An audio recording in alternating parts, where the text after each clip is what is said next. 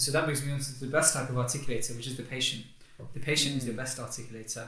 Absolutely. And for me, like when you have temporaries or mock-ups, or you want to try something, you've got complex restorations, just put in temporaries in the mouth, put provisionals, checking the patient's mouth, it all makes sense, cement them in temporarily, see how it goes, and when you're happy, just take a copy and use that, because that's actually the best articulator you'll get. Welcome to the Protrusive Dental Podcast, the forward-thinking podcast for dental professionals. Join us as we discuss hot topics in dentistry, clinical tips, continuing education, and adding value to your life and career. With your host, Jazz Gulati. Let's say you have a patient in front of you and you're observing their movements. You're observing their left lateral excursion, their right lateral excursion, and just their bite in general and their delicate wear facets. And now you're planning some restorations. Let's say you're going to do some crowns and veneers on this patient. Now, you send the case to a technician that you'd like to work with, and what they will do is they will design some restorations.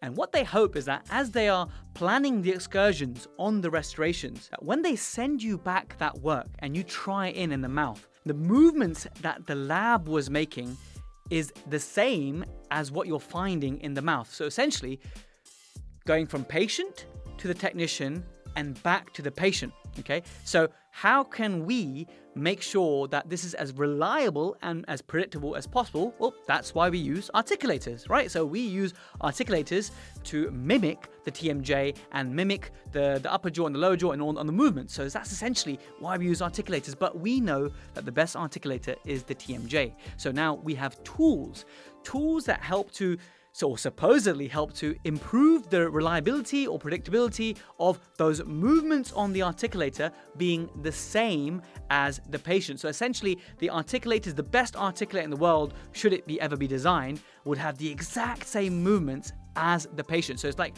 recreating the patient's jaw movements, but outside the mouth. So one such tool is a FaceBow, and that is exactly what this episode is about. The FaceBow is a tool which confused me so much for so many years. I had to go on so many different occlusion courses to get my head around a FaceBow and the different types. So I'm hoping this episode is going to give you some closure on FaceBows, some idea and some understanding, some theories, some philosophies, and also how you can get away without using a FaceBow where necessary. Welcome, Protrusive. I'm Jazz Gulati to this episode with Salman Pir Mohammed, who's a specialist trainee at the Eastman doing prosthodontics. Sorry for the short break in episodes. I was at the BACD conference with Pascal Magnier, who's agreed to come on the podcast. And here's a little clip and a sound clip of what he said, or what I said to him at the time of handing him this handwritten note, inviting him very dearly, inviting my hero to the podcast. So fingers crossed this is going to happen soon. But here's a little soundbite of the magic of Pascal Magnier. There we are. Pascal's going to come on the podcast. He just said it.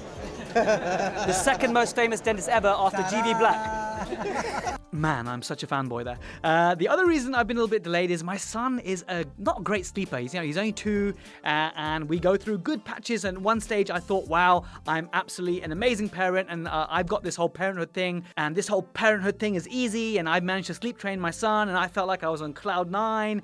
And then you have a bad week, you have illness, and suddenly your son becomes nightmare at nighttime. So it's a real struggle. The parenthood struggle is real, but it's a beautiful struggle. And so we persevere and we do the best we can. Before we jump to the main episode, the protrusive dental pearl I have for you is probably something I've shared with you before. And I have no shame in sharing it again if that's the case, because I think it's such a huge pearl.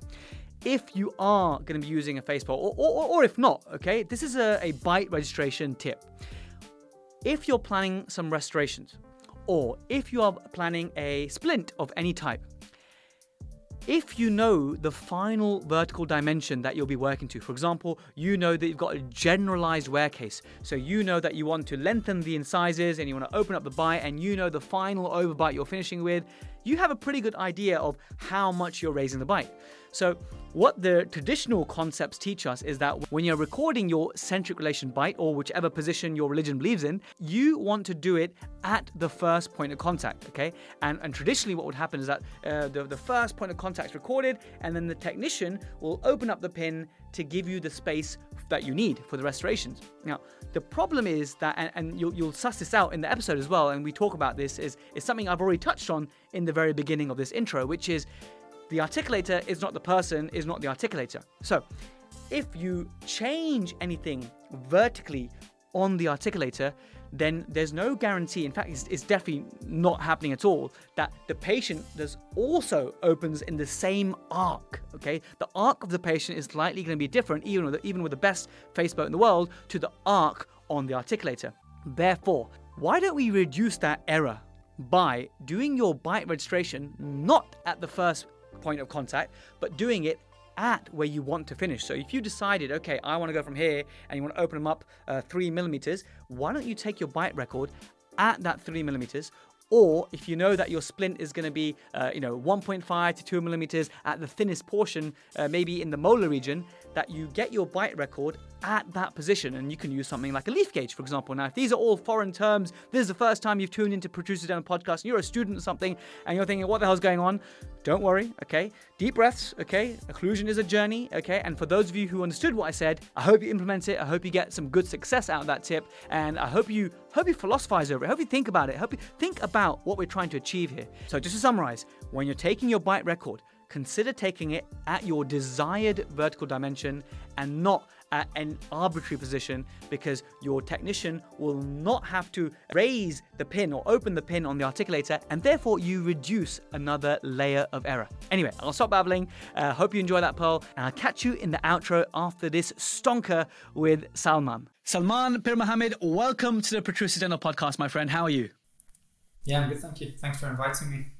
No, it's great to have you on. The story with you and me is we've been following each other on social media. We've never actually physically met. I look forward to one day as we get more and more face-to-face. But my buddy Harjot, he spoke very highly of you. He said you're doing the PROS program at Eastman, which I want to probe you a bit further about. But I've been seeing some really cool tips you've been sharing on Instagram. And one really caught my eye recently, which was a putty. And, we'll expand on it in a moment. But it was a putty, and then you drew on the putty with, I can only assume, was a Sharpie pen to give the technician some more information about the sort of horizontal plane of the anterior teeth. And that for me was genius, from an evolution of sometimes using micro brushes as a stick bite. And again, if someone's listening to this and you have no idea what I'm talking about, we're going to go through it in this little impromptu episode on exactly that. So that was really why you're here, because you inspired me a lot with that. So with that, Salman, tell everyone where you are at the moment, what are you studying, what are your interests,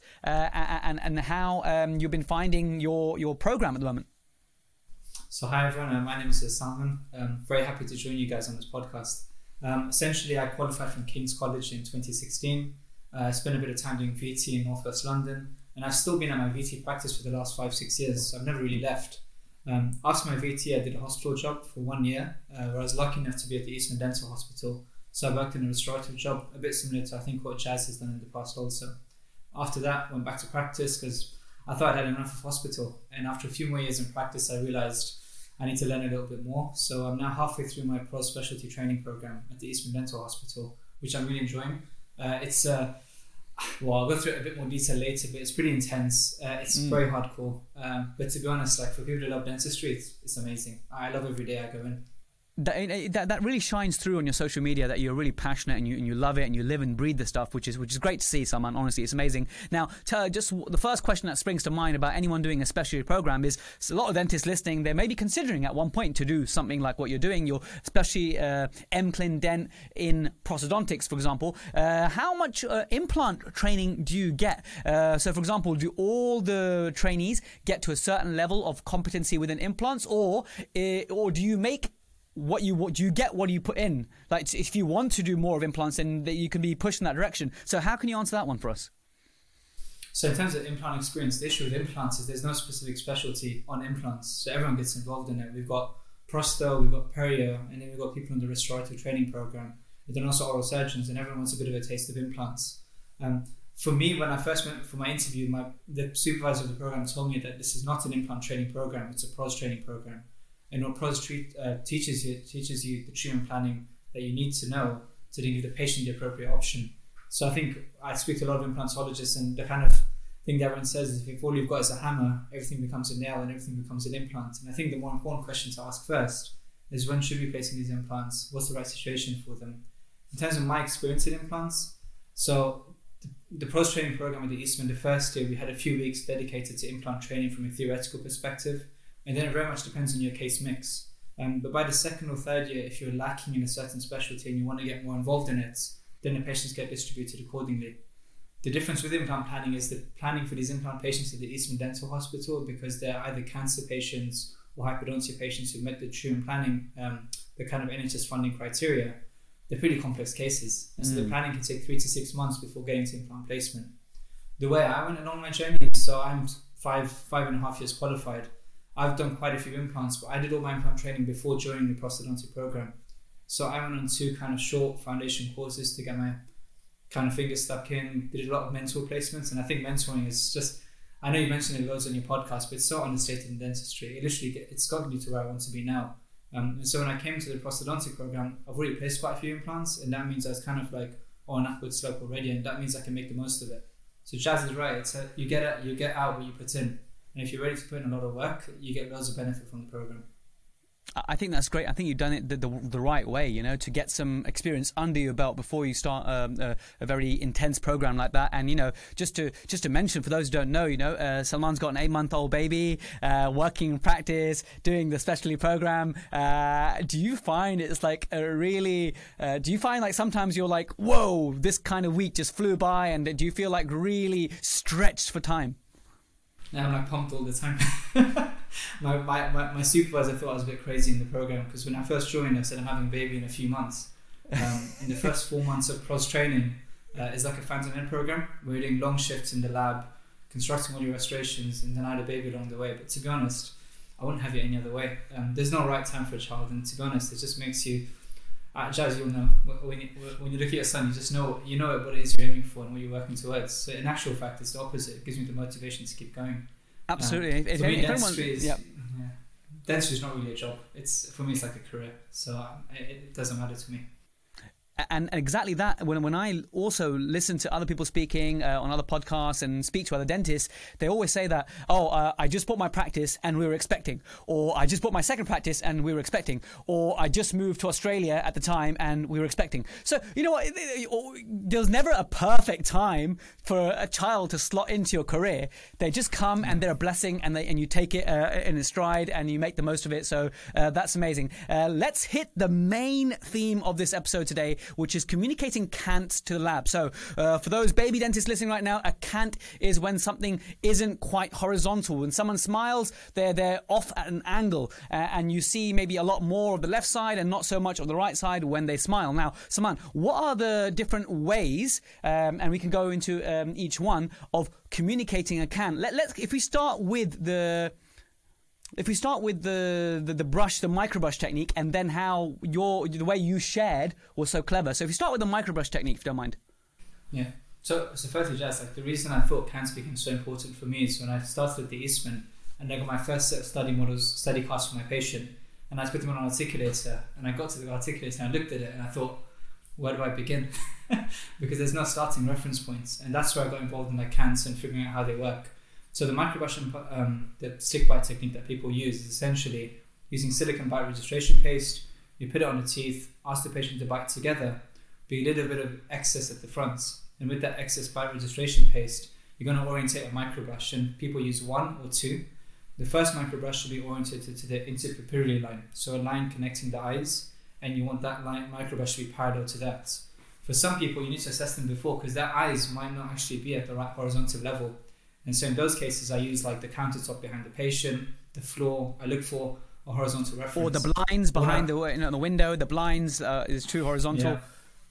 Yeah. My patient made a joke. He said you should bring a spirit level with you when you're doing this. But maybe I was always thinking about how to implement that, because I know sometimes I know some colleagues who actually use a fluid level, spirit level on their facebo to make sure they truly are. Or this is really clever. Lucas Schlassman taught me once that with some glasses, some patient sunglasses that they put on before they take the portrait photograph, they put the sunglasses on the patient just to make sure the fluid bubble is correct. Then they take the glasses off and then they take the photo. That was a pretty cool way to really, I mean, that's a really high level detail, but you're right. So you've got your microbrush in, and now when you wait for the material to set, the lab gets that, and then the lab is able to figure out that, okay, as long as this microbrush is completely parallel to my countertop, I know the situation of the models is going to be closer to the real life situation.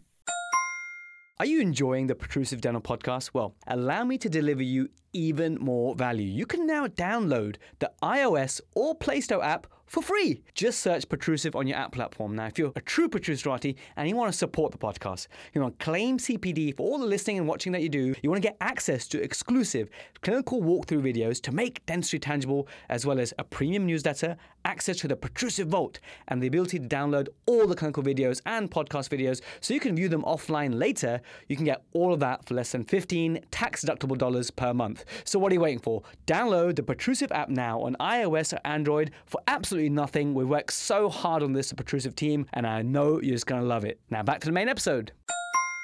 Yeah, and they're mounting, it's important to note that they're not going to be mounting these casts at an aesthetic angle rather than a functional angle.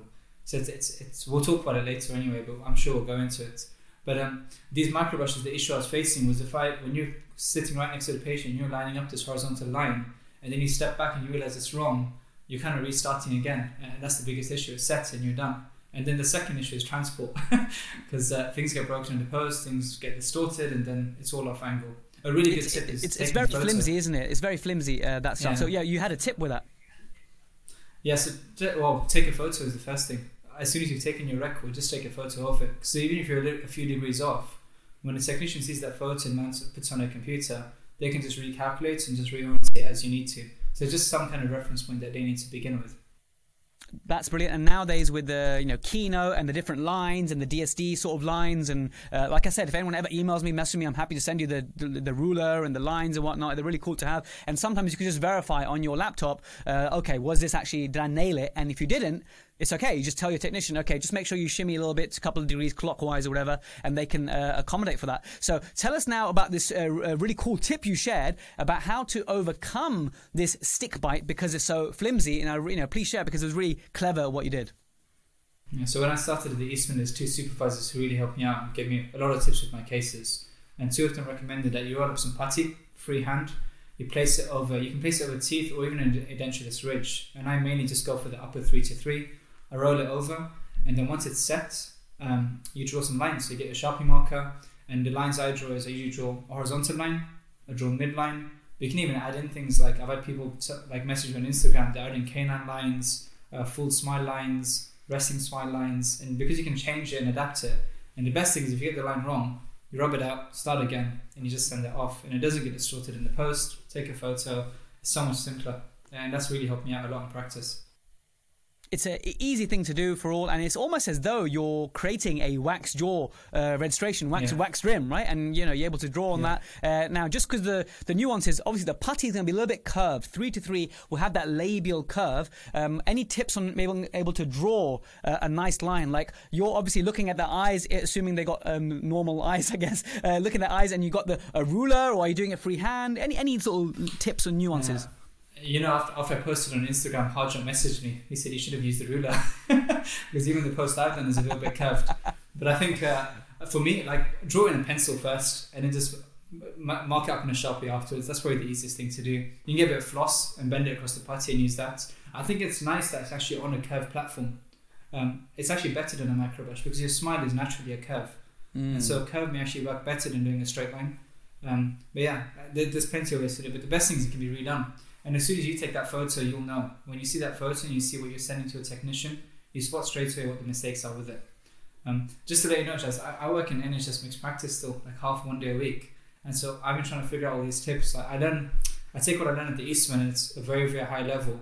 And I need to apply this in a kind of practice setting. And these are the kind of solutions that I take away with me. So I'm always trying to figure out what will work for these patients in these time and financial constraints. And I'm sure many of your listeners have the same challenges every day. We do. We have these challenges, and we need something that's quick and easy, quick and dirty to do. These little tips are really helpful. Now, this begs the next question. Okay, when would you do? Okay, if you call the evolution away from stick bite to the putty bite, let's call it the putty bite, shall we? The putty plane, the Salman putty plane. Okay, when would you use this instead of your face bow, or are you often using it to supplement the face bow? Okay. Both in the real world and in the ideal scenario, in the most ivory towers. Yeah, ivory towers.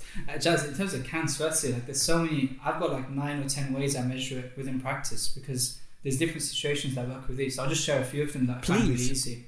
So, for example, I was prepping like an upper 6-unit 3-3 bridge a couple of weeks ago. And after I finished, I looked at it and I said, how am I going to translate this cant to the technician? And I looked at the canine tips, and I just held my mirror handle across the canine tips. I looked at it, matched the patient eyes. I was like, that looks about right. I don't need to do anything. So when I send a prescription to my technician, I just say, you know what, the canine tips, mount it aesthetically according to that, and that's your cant done for you, right? It's not really going to go wrong. There's only an extra putty layer to go over the top. Another way that I've started doing, temporaries are amazing. Like I heard Basil's podcast with you, but like temporaries, provisional restorations, if you're happy with your temporaries and your provisional cants, take an alginate, ask the lab to copy it. It's a much easier technique and much more accurate than all of this that we're discussing. And then the last one is I was prepping a 6-unit anterior case again a couple of months back, and when I finished the preparation, my supervisor at the Eastman told me what you can do is just with one of these teeth, just prep it according to the cants that you want. So the upper left one, just shave off like 0.2, 0.3 millimeters, get it in the right horizontal axis, and just ask your technician to use that tooth as your reference point. Okay, that's an interesting way to do it, actually. And by that, do you mean like a midline cant for that one?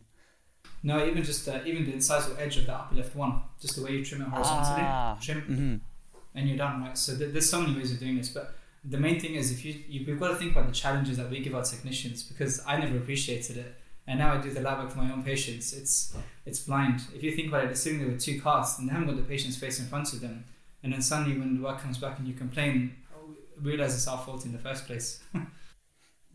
Absolutely. I mean, you're so right. All these challenges we face all the time, and so the more we give our technicians, the better. So, at what point are you then supplementing these accessory techniques to communicate a cant with a Facebook? And what are your views on always Facebook, or let's go very fundamental, Salman. And then we get this question all the time. Like when I was a new grad, I didn't know anything about Facebos. Even though we had the module, it was just really confusing. You know, I didn't really grasp it until a few years afterwards. So, what is the point of a Facebook? So, some people listening who are thinking, why? If there's one aim of this podcast episode, I just like people to not be scared of the word Facebook. Like it creates so many random thoughts and mysteries that I didn't understand it at all until I got to the Eastman Dental Hospital. So the Facebook is purely just a way of measuring the relationship between the teeth to your jaw joints. Okay, it's just a utensil that we use. Okay, now the reasons why we would use a Facebook, there's aesthetic reasons and there's functional reasons. So the aesthetic reason to use a Facebook would be to translate a patient's cant to the lab, but that's definitely not the primary reason of a Facebook, because the old style Facebos, well, even the Facebos that we use, they're arbitrary Facebos, which means we use them in the ears as our reference points, and people's ears are not necessarily parallel to the interpupillary line or to the floor, but it is in the majority of patients. So if you're taking a facial record, a secondary benefit would be that you get to translate a cant to your laboratory technician. But if I needed to translate a cant, my primary thing I'd pick up would probably be that putty and a Sharpie marker rather than an actual Facebook record.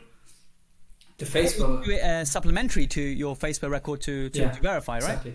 Mm-hmm. Yeah, because when we figure out when an articulator, it's just our guesswork of what the jaw joint is doing, right? And when we put our maxillary and mandibular cast on it, we can either mount them in a functional relationship, which is how a Facebook works, or we can mount them on an aesthetic relationship, which is when I send my putty to the technician, I told the technician just mount this according to the putty line, but I know that might not necessarily be what's in the patient's mouth. It's purely just to give them that horizontal reference point so that the aesthetics for me come out correct. And so the question that people will then ask is, what's the point of a Facebook? Why use it? Because if you're mounting things not with Facebos and they work out fine, what's the actual reason for this? And there's a huge debate on behind the scenes at even the Eastman Dental Hospital about and just for you reveal the answer there. I mean, you're totally right. I'm just going to echo those thoughts. So if you have a successful putty with the line going across, communicating the aesthetic plane, and the technician's able to mount that on an average value articulator without the use of the Facebook, and then you're getting good results. And then therein lies the question: what additional benefits is the Facebook giving? Well, this is the big debate, right? Because there'll be things I say that people don't agree with. So let's say we have just a regular patient, they've got upper and lower 7-7, which are sound, and I take upper and lower impressions, and I tell the technician to mount it. Now, when the technician puts those casts together and they mount them in ICP, that's a static relationship. And me sending a Facebook record to get that static relationship has no benefit whatsoever. Okay, but if I ask the technician to raise the OVD or increase the OVD by 1 or 2 millimeters and create a wax up in that position, I'd have to go back to basics here, just because I'm making sure that. So there's different types of articulators. The first type of articulator is a hinge articulator, which just goes up and down. It doesn't reflect the patient's jaw at all. It doesn't accept Facebook records. I mean, even more primitive than that, Salman, is the old wristiculator. But you know what, Jazz, the evidence shows that the hand articulator is more accurate than the actual hinge articulator.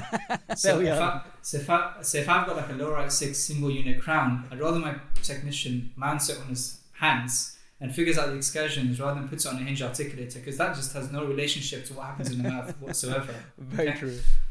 Okay, the second type of articulator is like a fixed average movement articulator, which just has general averages that work for, like, it's multiple patients have been assessed, or the angles have been put into this articulator, and you mount your cast on there.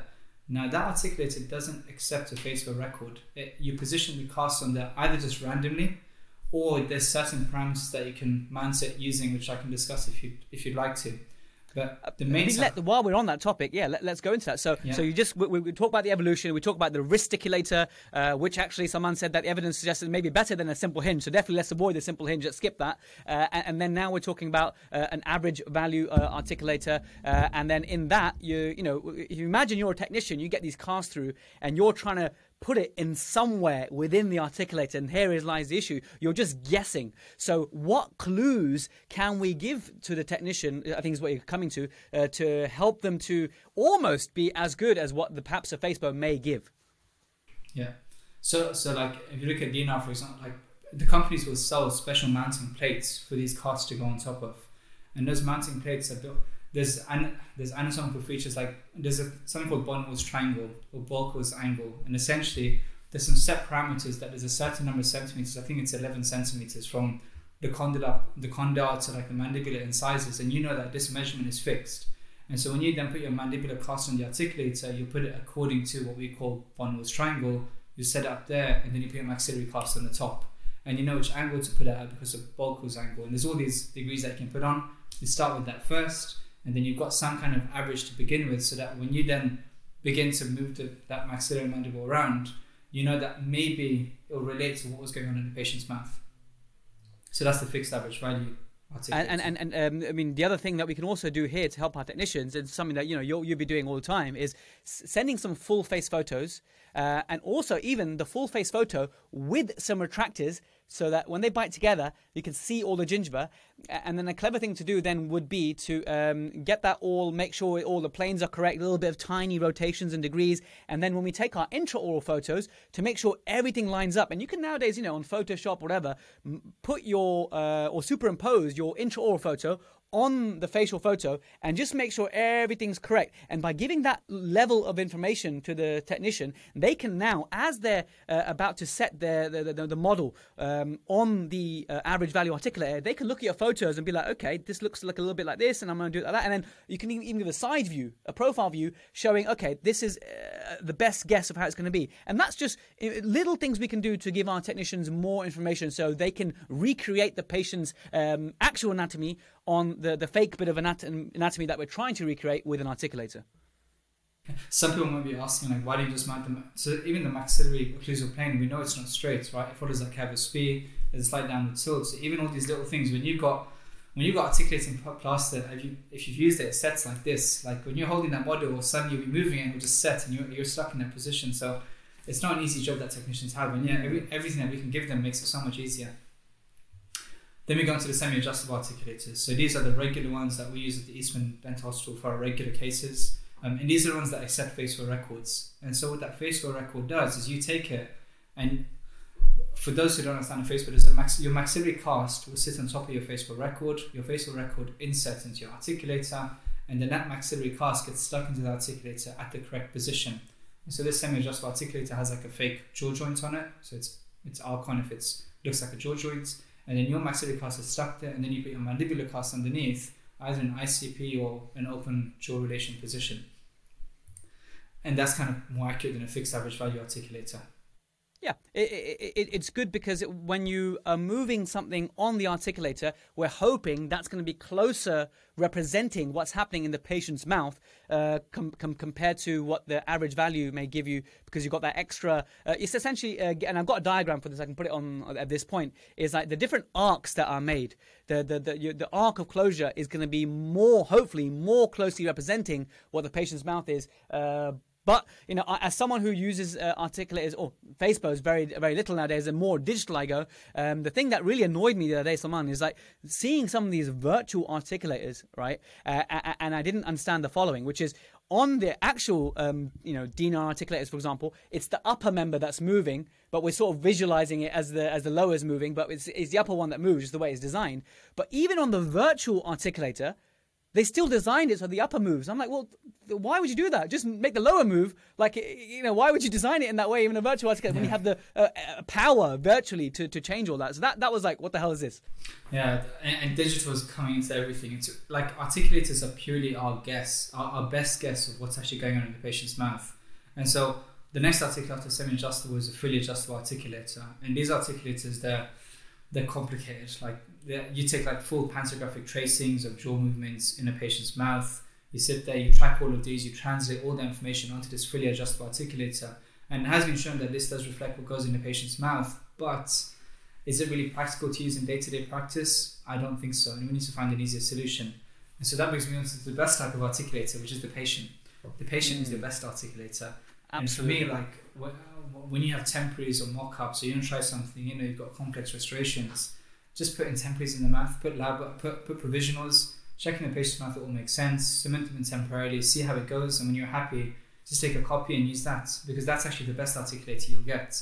And yeah, I'm sure you'd agree, Jez. Yeah. I'm so glad you said that, because I was waiting for this, and then you said it, and I'm so glad you did, because the best, as Tiff Qureshi taught me many years ago, the best articulator is a patient's own TMJ. And then you raise a great point. Look, the time as a dentist we start using these tools, because all it is just tools, right? Articulators, Facebook, it's just tools to help us to do less adjustment in the chair on the day of delivery. That's essentially, in a nutshell, that's all it is, to help reduce appointment times, to make sure that we and the technician can work together to do less work, make it easier for us, right? And then by having temporaries, and i.e. doing complex work, and therefore we're now having to use Facebows and articulators, and therefore you're probably going to be having a temporary phase. Now, this temporary phase could be in composite, in temporary crowns, or a combination of both, and that is the time you work on it, you nail it, you dial it in, you do your adjustments, you do your, equilibrations within your temporaries, okay, because that's what we're doing essentially. We are equilibrating temporaries, and then you hit the nail on the head where you said,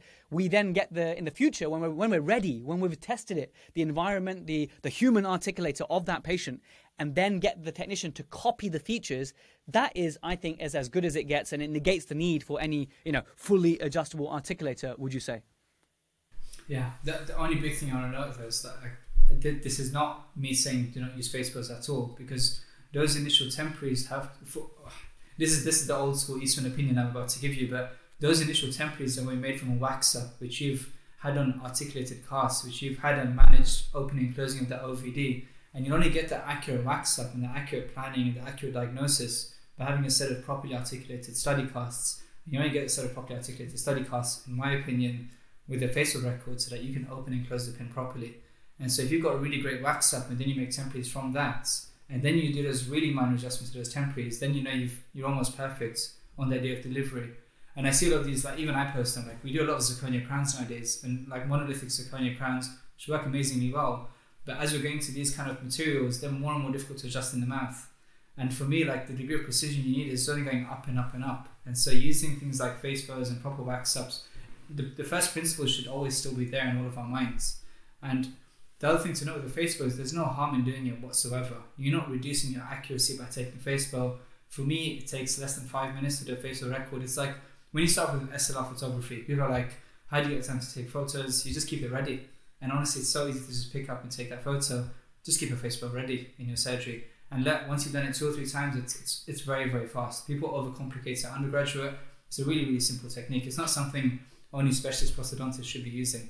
It's something in every general dentist Like once you get slick at it, and your nurse gets slick at it, and your nurse isn't having to look for it, like, which surgery is it in today, and we're missing the bite fork, or whatever. And once you get, once you're organized and you have it in place, and you rehearsed it a few times. I remember when I was in practice, when I was starting to use the Facebook a bit more, and I was like on YouTube and like refreshing myself, or on Dental Tubules, watching these videos to remind myself so I don't look like an idiot. And even like the first few times I use it, the fork was facing the actual the fork was facing the wrong way, and the big hole was coming out on the left, not on the right. And yeah, these little things you make it once and you realize, oh yeah, that's how it is. But you're so right, it is actually a super simple thing. It is as easy as 1, 2, 3, and you screw and tighten everything up, obviously depending on which type you're using. But eventually, once you overcome your initial fear and you book extra 5-10 minutes initially, it only takes up to 5 minutes, and then you can even take a photo when your patient's got the face belt on as well, just to make sure later you can look back and think, okay, did I have everything? Did I nail everything? Did I get everything all correct? And this is all there to help you make better temporaries for less adjustments. And then when you've got everything right in the temporaries, we can transfer it to the mouth and do the least amount of adjustment as possible so you're not drilling away your precious zirconia, ceramic, your restorations. And that's the way to think about it when you say someone. And there's 2 or 3, like the other benefits of Facebook we discussed earlier. Like you get this functional benefit, and you also get the aesthetic benefit to the technician knowing there's cans on that same articulated set of study casts. And then finally, for me, so something I've learned at Eastman is the way we stage appointments when we're planning 2 surface loss cases is we will not take all our records in one visit, and then the next visit the patient comes in for that mock try-in. The way we do it is the first visit we do our whole diagnostics, we take just upper and lower impressions. The patient will then come for their second visit when you do your jaw relation records and your facial record, because then you've got casts sitting on your table, and what you can then do with those casts is you verify them. And so that face bow, we usually take it I use impression compound. I see a lot of people using silicone bite-rich pastes. You want minimum accuracy so that when you've got those point contacts and you can verify your cast is accurate, because before you ask the technician to do that very expensive wax up for you, you know that everything's going to come back exactly how it should be. So the way I do is I have my cast ready at that jaw relations appointment, I do my facial record, I do my RAP, like tooth apart record, I verify everything fits on the cast, and then I send it to the technician. Because the worst thing is you go through all of this and then the technician goes, your cast, they don't fit together on his face bow, they don't fit together on the jaw relation records, what would you like me to do? So that's just a little tip out there. Separate the appointments, it makes life so much more stress-free. That's so true, and it gives you that confidence that, okay, the first phase was correct, now you can move to the next phase, now you can move to the next phase being the wax up, and you know that you minimize your errors, your accumulated errors. So dude, I'm so happy that we've covered that. Do you, by any chance, have you got much experience with a dentofacial analyzer? Is that the Kois one? The Kois one, because this might be a whole different episode with someone else. Because now that we've covered this, because this is what happens, you learn about the face bow, and someone comes along and say, you don't need a face bow, just use a DFA. And you're like, oh my God, here we go again. Because there's so many different ways to skin a rabbit. Now, I don't own a DFA. I've seen it being used in lectures extensively. Like, I've been to so much occlusion CPD that I've seen it being used a lot, and I get the point of it. It's clever, it's quicker, I get it. I don't use it, so I don't want to talk about something and perverse it in the way that I haven't used it for. I was wondering, have you got any experience on this? No, I've just heard of it being used. I wouldn't want to comment on it without proper knowledge on it. Yeah. The other thing is when even Facebook records, what case, the main issue that I had in practice was I was trying to pick which cases I actually need it for. So if you're doing, some people say, I use it for all my cases, I use it for some cases, I never use it at all. So which cases is it that's going to make that massive difference? There's 2 really interesting papers that I read this year. There's one in Carlson. I don't know if you've heard of his papers, like Dogmas in Dentistry. You'd really enjoy it. He goes through kind of all these. Yes, it also talks about the why centric relation isn't this magical point. Is it the same paper we're talking about? Yeah. It's also he talks about why primary and secondary impressions are not required for dentures. What's the simplest way you can make a denture? What's the actual clinic? Does this actually change your clinical outcome at your final restoration? And there are quite a few papers out there that show they had kind of randomized controlled trials, complete dentures, one with face bows and everything, another one very, very simple approach, no face bow. Was there a clinical difference in these patients 20 years later? And a lot of them say no, there wasn't a difference. And then the argument is, well, dentures move around, they can adapt, adjustments were made. And so which cases should you be picking these face bows for? And I've got just a select few in mind that I always use it for. and the rest I feel I can get away without it. Oh, we'd love to hear that. So that's a great point. We can't believe we didn't cover it yet. Is that when do we use it in practice? So we covered the why, and therefore people can sort of extrapolate the data and figure out, okay, should I apply it to my case? But we like these guidelines. So what are Salman's guidelines for using a Facebook? So for me, the first one is like articulating study casts before like I'm planning a full mouth reconstruction. Because if you've got a patient who comes with a tooth surface loss and you send your technician just those upper and lower casts just to articulate together, you need to know how they move in dynamic relationships. Because if you're planning on raising the OVD and you're going to open up the articulator pin, you need to have some kind of relation between those teeth and those jaw joints at the back. So if I'm planning any increase in OVD, then I'll be taking a Facebook record. So that's the first one. I mean, essentially, when you are reorganizing, that's automatically a Facebook, which makes total sense. Yeah. And then the second one is, if I got, this is my judgment call on this one. So we're always going for mutually protected occlusions these days, which means we've got our posterior stable ICP contacts and we're going for stable anterior guidance. So we see the upper 3 to 3, we get good lateral canine guidance. And that means generally, if you're really working on a 4, 5, 6, and 7, and the patient has a stable canine guidance, then usually you can get away with without using a face bow. If you're just restoring single or 2 units, 4, 5, and 6, you'll get away with it. Then there's the whole last tooth in the arch syndrome, which I'm sure like we get asked a lot. It's a classic exam question. Like, when you're doing a last tooth in the arch, how do you manage this? What's your opinion on that, Jazz? Like, well, how do you restore that lower 7 when you prep it and you just lose all the space? So me and Mahmood are doing an episode soon, all about this different nuances of last tooth in the arch.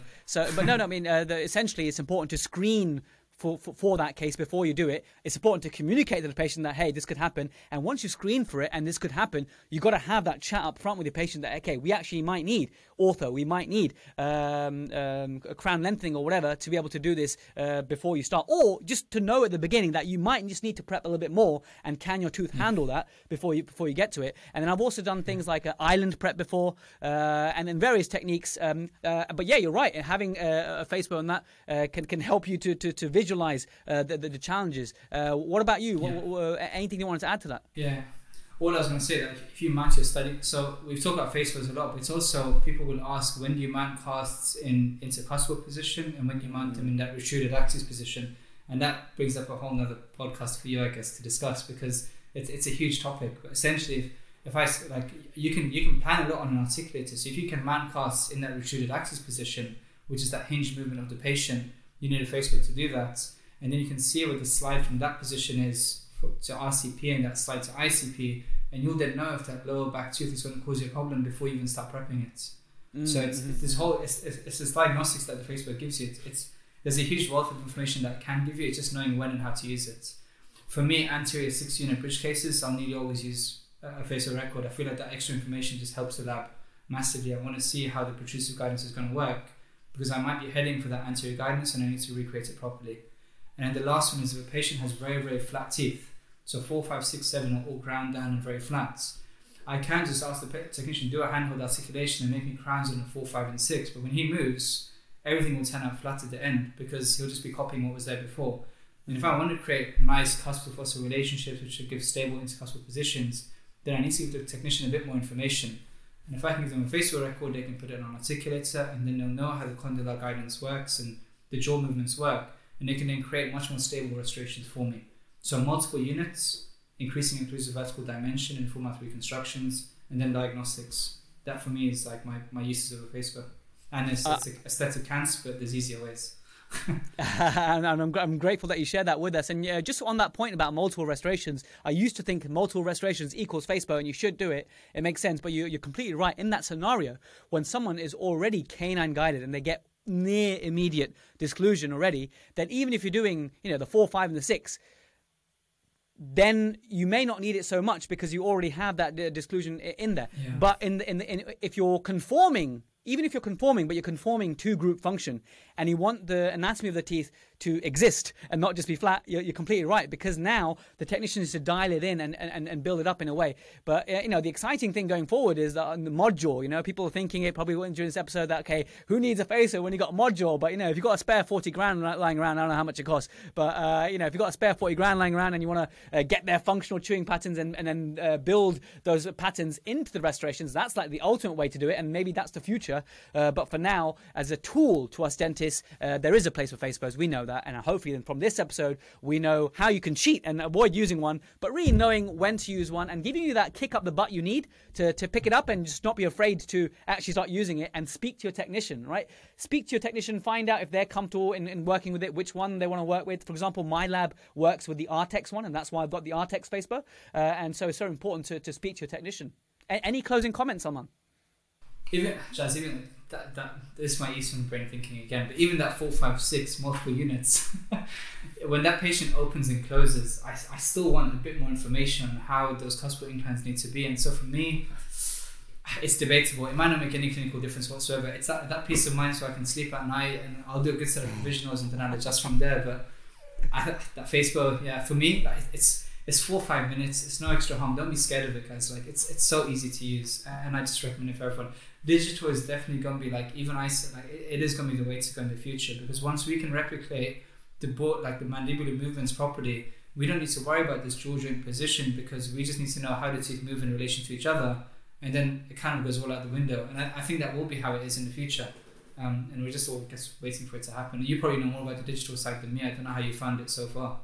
So far, really good, but it is a lot of reliance on the temporary. So it's a lot of data up front in terms of images, lateral excursions, full face, retracted, using the different DSD tools to communicate that to the lab, scans at the required vertical dimension, and then speaking to my technician, exchanging emails. They're sending me digital wax-ups, which are slightly transparent, or reduced opacity, so I can see through the digital wax-up and see the existing tooth and stuff, and then just a bit of micromanaging. Okay, make it like this, make it like that, and then transferring that to the mouth. Now, once you transfer it to the mouth, then there is initial hard work to do to make sure that everything is balanced, some testing period to make sure that the excursions are where you want them and where you design them to be, and once that's been built in, then it becomes much easier. But there is, either way, there is work up front to be done, whether you're designing digitally or the technicians waxing up by hand, to make sure that when you transfer it to the mouth, it's going to be aesthetically pleasing, which is